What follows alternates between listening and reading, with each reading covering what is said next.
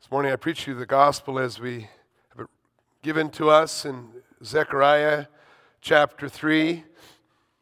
In one night, Zechariah received several visions. We've seen three of those: the vision of the horseman or the man among the myrtle trees, the vision of the horns and craftsmen, the man with the measuring line. Now Zechariah chapter 3, verse 1. Hear the word of the Lord. Then he showed me Joshua the high priest standing before the angel of the Lord, and Satan standing at his right hand to accuse him.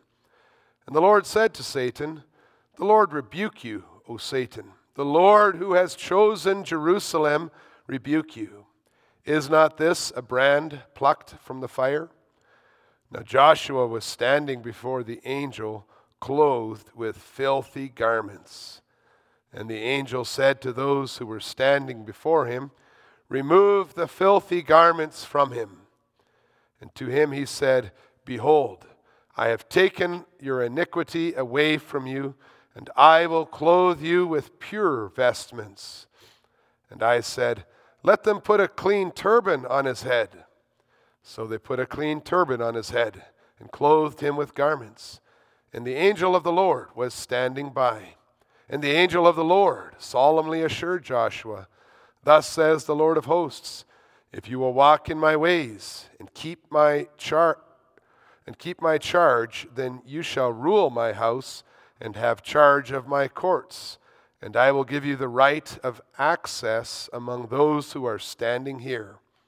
Hear now, O Joshua the high priest, you and your friends who sit before you, for they are men who are a sign. Behold, I will bring my servant the branch. For behold, on the stone that I have set before Joshua, on a single stone with 7 eyes, I will engrave its inscription, declares the Lord of hosts, and I will remove the iniquity of this land in a single day. In that day, declares the Lord of hosts, every one of you will invite his neighbor to come under his vine and under his fig tree." Beloved church of our Lord and Savior Jesus Christ, if you look at the vision in chapter 2, all the people coming into the church, you can imagine Satan's horror to see that vision, the nations joining themselves to the Lord. Although these people had once been enemies of the Lord promised that they would be his people and he would dwell in the midst of them as well as with the Jewish nation. Zechariah chapter 2, verse 11. And you see that vision, maybe you even asked it, you said, how could such sinners be in the presence of the most holy God? Indeed, what gives any one of us the right to be here this morning worshiping the Creator as our Father? The prophecy of Zechariah confirms the seriousness of our situation as sinners before a holy God. Throughout the prophecy, it is clear that in order to enjoy fellowship with their Lord and Creator, God's people needed purification from their sins. The fourth vision takes a central place in affirming this theme, for it presents the gospel of salvation from our sins through the work of the high priest Joshua, who was anticipating the coming Jesus Christ. The Hebrew name Joshua, which means Savior, is the Old Testament equivalent of the New Testament name Jesus, which means Savior. And he is the one I proclaim to you this morning under this theme. Jesus, the purifier, fulfills the sign of Joshua, the high priest. We'll see that God's children are accused of being filthy.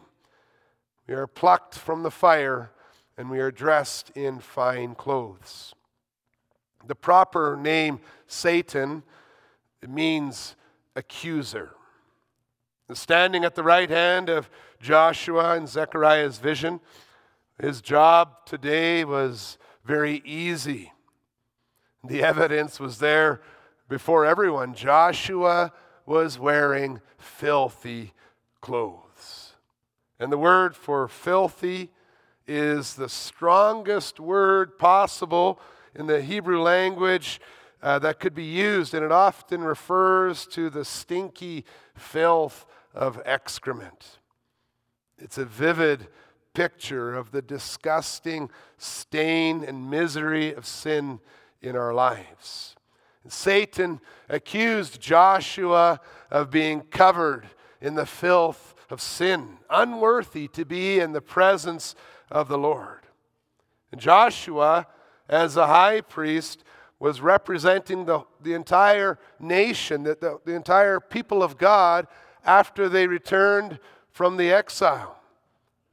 Even after the punishment, the chastisements of exile, and the people's sincere attempts to return to the Lord, the vision of Joshua in his filthy clothes showed what the Lord sees when he looks upon men and women who are entangled in their sins. When the Lord looked at his people through their human sinful mediator, there was only filth. Sin permeates the covenant people of God, and no one in all the earth is exempt.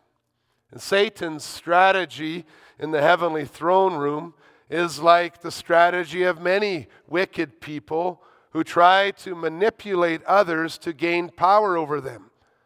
That strategy is to constantly point to the faults of the people that are before them. And Satan loves to air people's dirty laundry, to confirm that we are right to have a very low self-esteem, to publicly disgrace struggling sinners. In our day and age, it's very common to use dredged up sins of the past to define and defame people without any notion of forgiveness. There's only punishment. People are being canceled. Their monuments are being torn down without regard to context in which the unacceptable word or action was performed. Their entire person and all the helpful things they ever did are hated and denied. If you ever in your life wore filthy clothes in the eyes of many, you are forever condemned for your filthy clothes. The sad thing is that such thinking often stands behind broken friendships, even in a congregation, in a school setting. You see that often among young people, high school and teenagers. If one kind or thoughtless word is spoken against us, it keeps on being brought up again and again. We never see the person differently again. It forms divisions, and we may go decades with that thought still in our mind, and there is no forgiveness, and there is no room for change, and the cliques are formed, and the tension between husband and wife grows stronger. That's how the accuser works. He divides, he undermines, he destroys without regard to facts or context or growth or learning or grace or forgiveness. Every word, every thought, every action, it's fair game for Satan's accusations. And the terrible thing is that for the most part, he does not need to even make things up when he talks about the sins in our lives. Our conscience will often bring us to the same conclusions about our filthiness. We confess it right in Lord's Day 23 of the Heidelberg Catechism when we say, "My conscience accuses me that I have grievously sinned against all God's commandments, have never kept any of them, and am still inclined to all evil." When Satan accuses us of having sinful desires and committing sinful acts, he is correct. There is a reason that Joshua the high priest kept quiet. Even the angel of the Lord did not deny the charges, the accusations of what was there standing before him. outside of the Lord, outside of God's grace and His work. No one can escape the guilt and the sins and the shame and the sorrow of the past, and there is no forgiveness. It's a foretaste of hell. And as we see Zechariah's fourth vision with him, as we behold the things that he was beholding, we see ourselves there standing in it. We know that we deserve this hell. And the terrifying thing is that all this is taking place right in the very presence of the Lord. Look at how many times it is mentioned in our text that Joshua was standing before the angel of the Lord. This does not change, even though today we know that Satan, the accuser, has been cast out of God's heavenly throne room. Even without Satan's spiteful finger pointing directly at us before God's throne, the Lord can see for himself all those sinful things that we are constantly desiring and thinking and doing. Even when we think that we have gotten away with something because no one else knows about it, the Lord still sees it as another piece of filth on our garments. Every time we read the law in the worship services, if we are sincere, thoughtful, and carefully evaluating ourselves, that law is like a bright light, and it exposes those things that can be used to accuse and condemn us.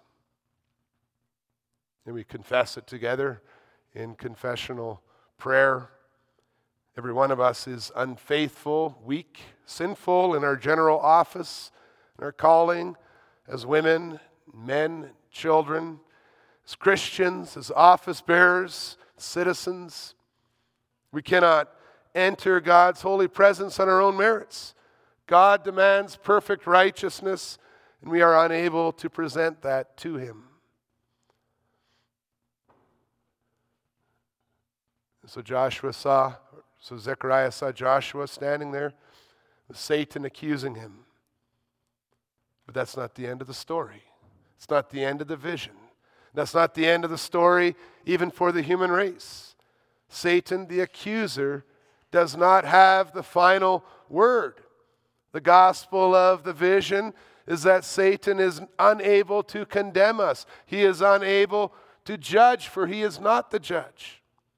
As we're seeing Zechariah's fourth vision over his shoulder, our hearts leap for joy when we see that the judge is the angel of the Lord who speaks the words of the sovereign Lord and reveals the person and work of Jesus Christ, the Son of God. God shows us that Satan needs to convince the very angel of the Lord who before had offered prayers on behalf of the very church that Satan is accusing. He is that mediator among the myrtles. The angel of the Lord is the judge who speaks with great knowledge and with great authority when he rebukes Satan. Satan is wrong. His accusations against the church that the Lord redeemed are untrue for everyone who believes in Jesus Christ. The accuser had been ignoring the fact that the Lord dealt with those sins and that filth and that evil that he was pointing to. He snatched the church out of their punishment like a person snatching a brand or a burning stick out of the fire. The accusations were correct, but Satan was rebuked. And the only reason that the Lord gave for his rebuking of Satan was that he had chosen Jerusalem. Satan was wrong because the Lord, in his good pleasure and perfect will, decided that his chosen church would not be punished for the sins that they had committed. In his infinite wisdom, he decided to rescue and save a portion of the world so that they would not be condemned for what they had done. This is the grace he calls us to show to one another as well. We talked about the cliques and the judging and the unwillingness to forgive. But when he promises us his grace, he also causes us to show love, even to those who we think don't deserve it. And Zechariah's vision not only shows that God decided to rescue his church out of mere grace, but it also reveals the details of how God planned to accomplish his purpose and how he planned to purify his church that was so stained with sin. Since the Lord is holy, it's necessary for his justice to be satisfied with full payment for sins.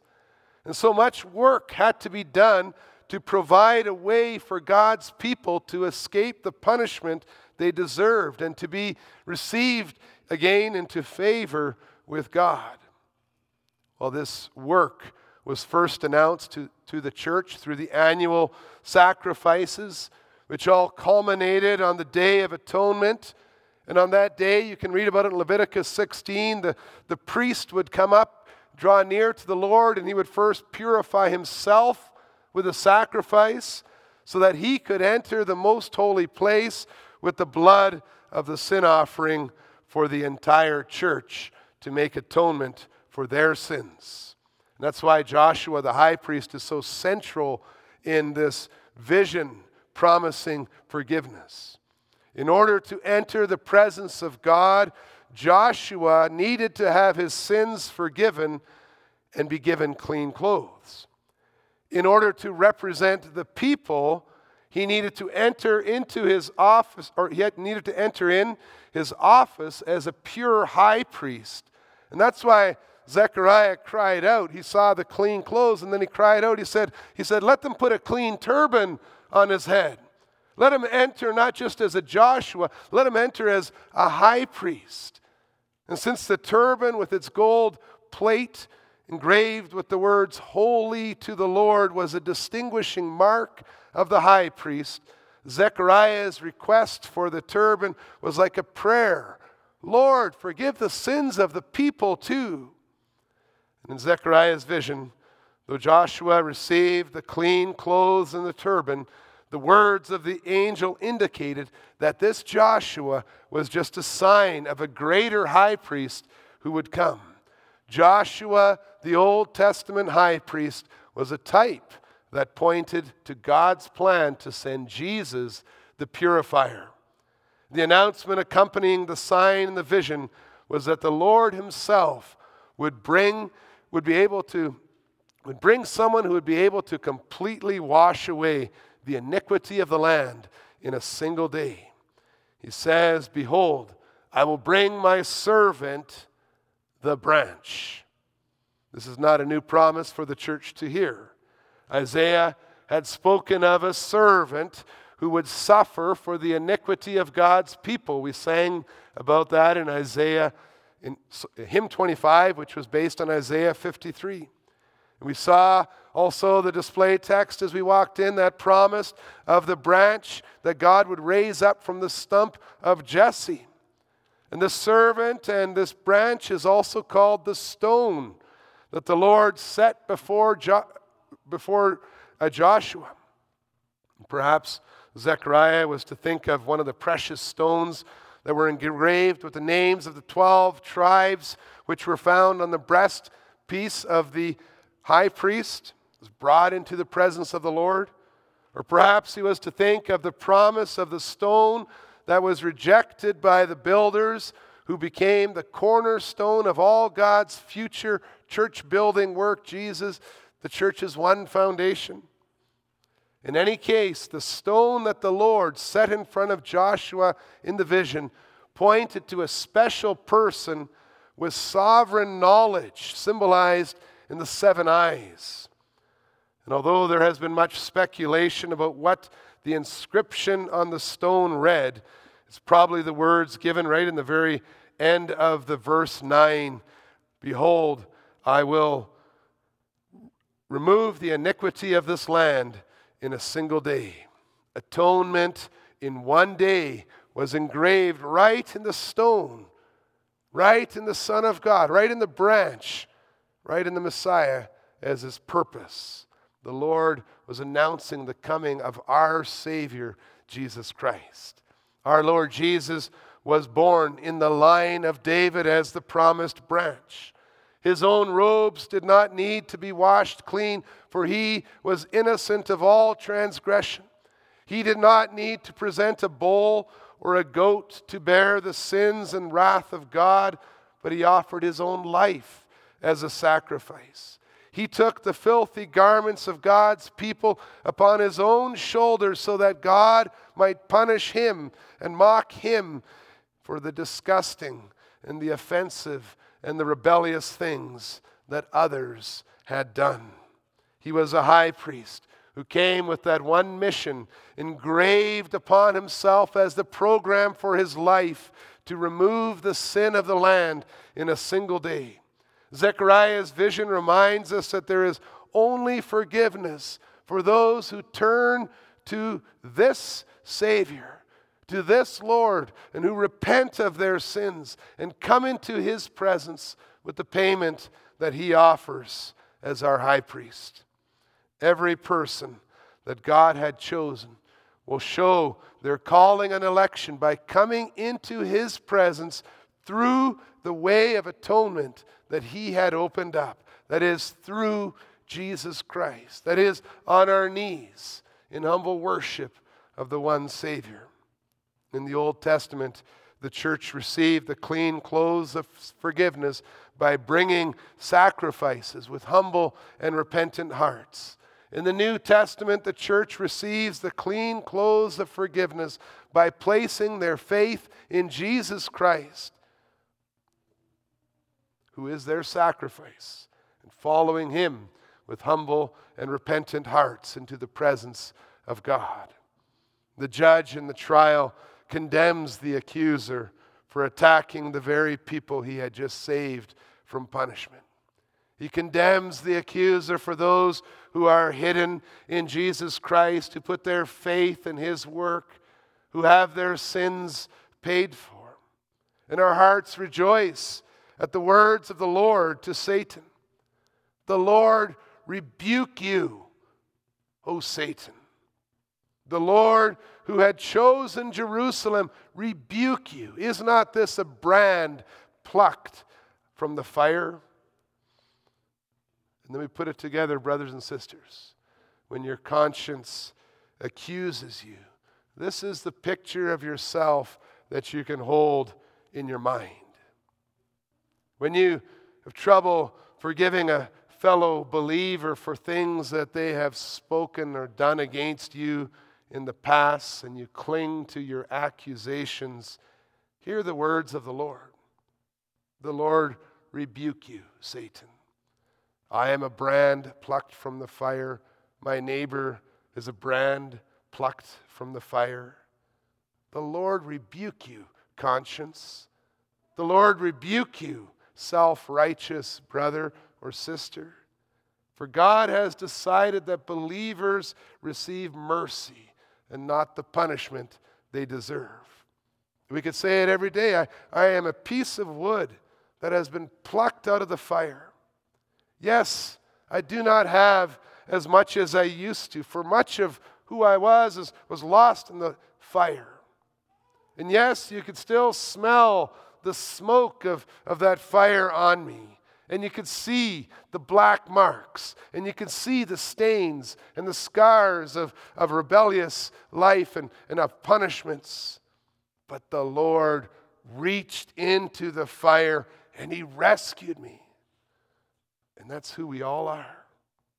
Don't be fooled by the appearances of the members of the church. We often project some sort of glorious life on everyone around us except for ourselves.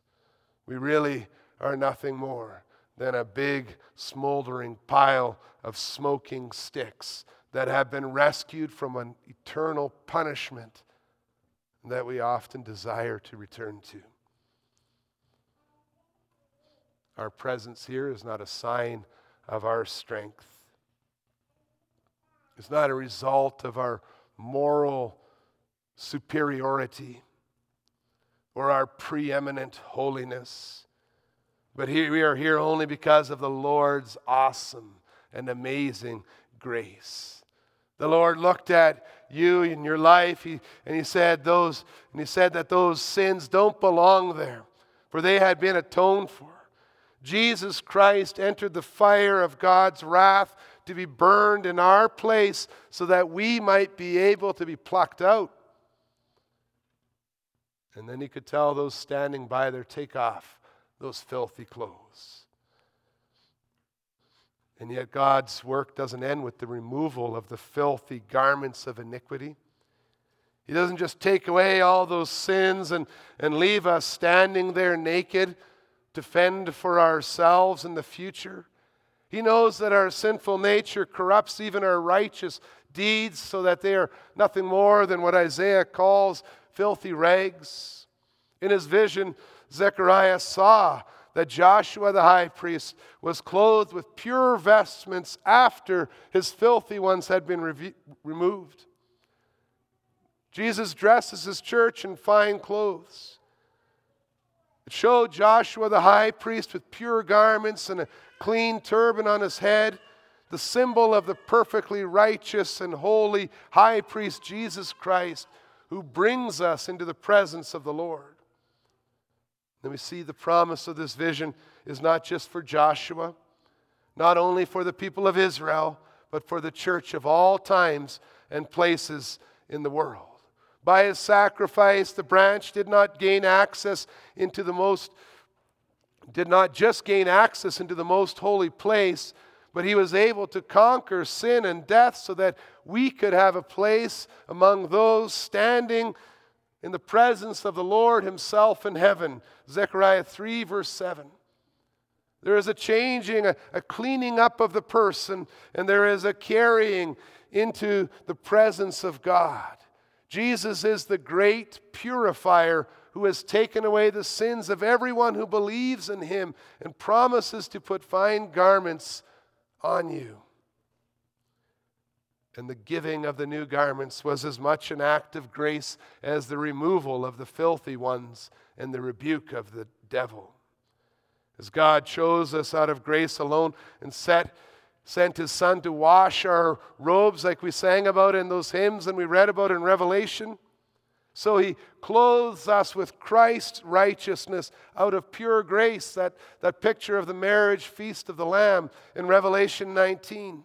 He imputes Christ's righteousness to us. He counts it as if it was our own, and so He equips us to stand in His presence confident and unashamed in the work of Jesus Christ alone. And through Christ's high priestly service and His sacrifice, the church is once again reinstated as a kingdom of priests. And in Christ, we are that church.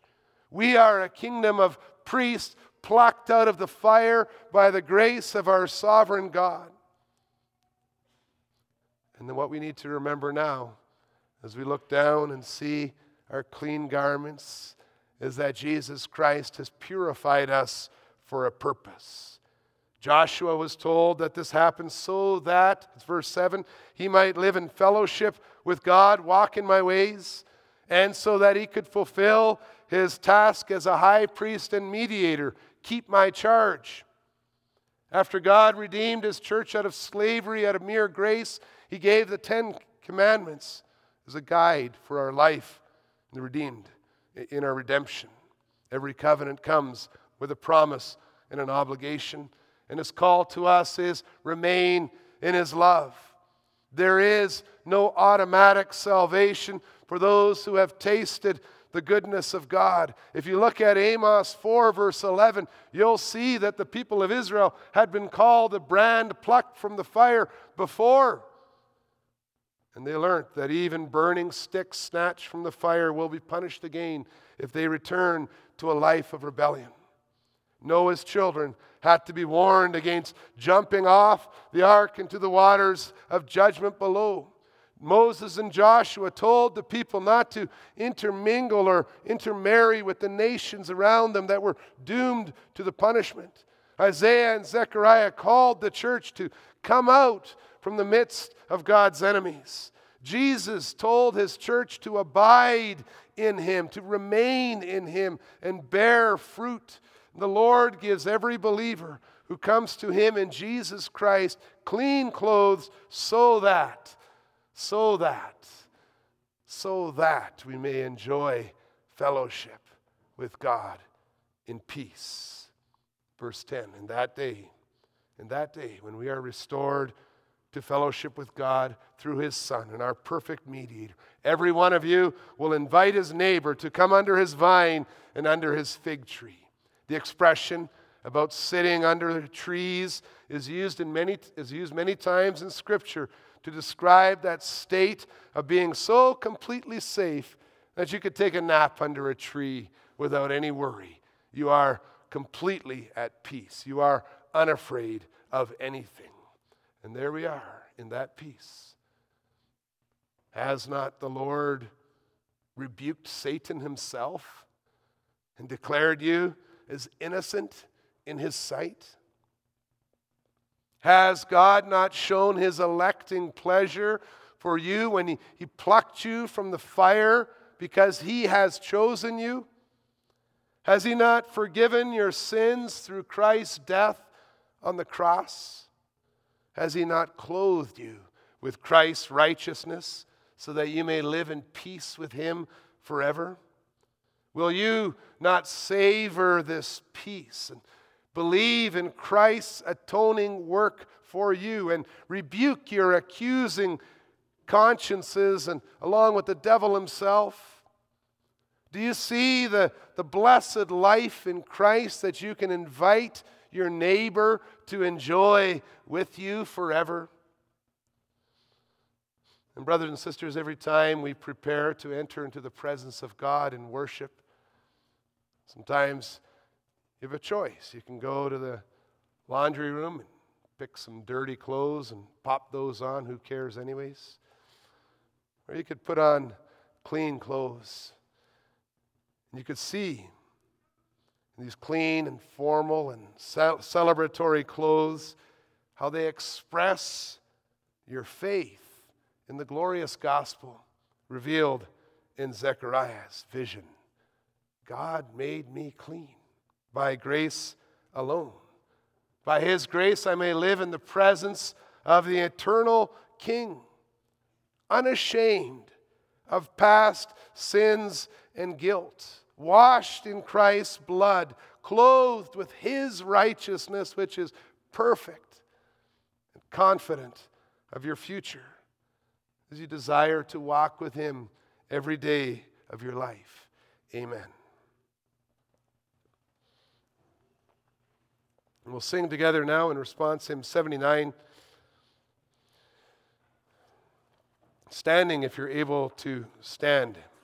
Hymn 79 is the coming to Christ, the Son of God, in whom we have an abundant life. Hymn 79.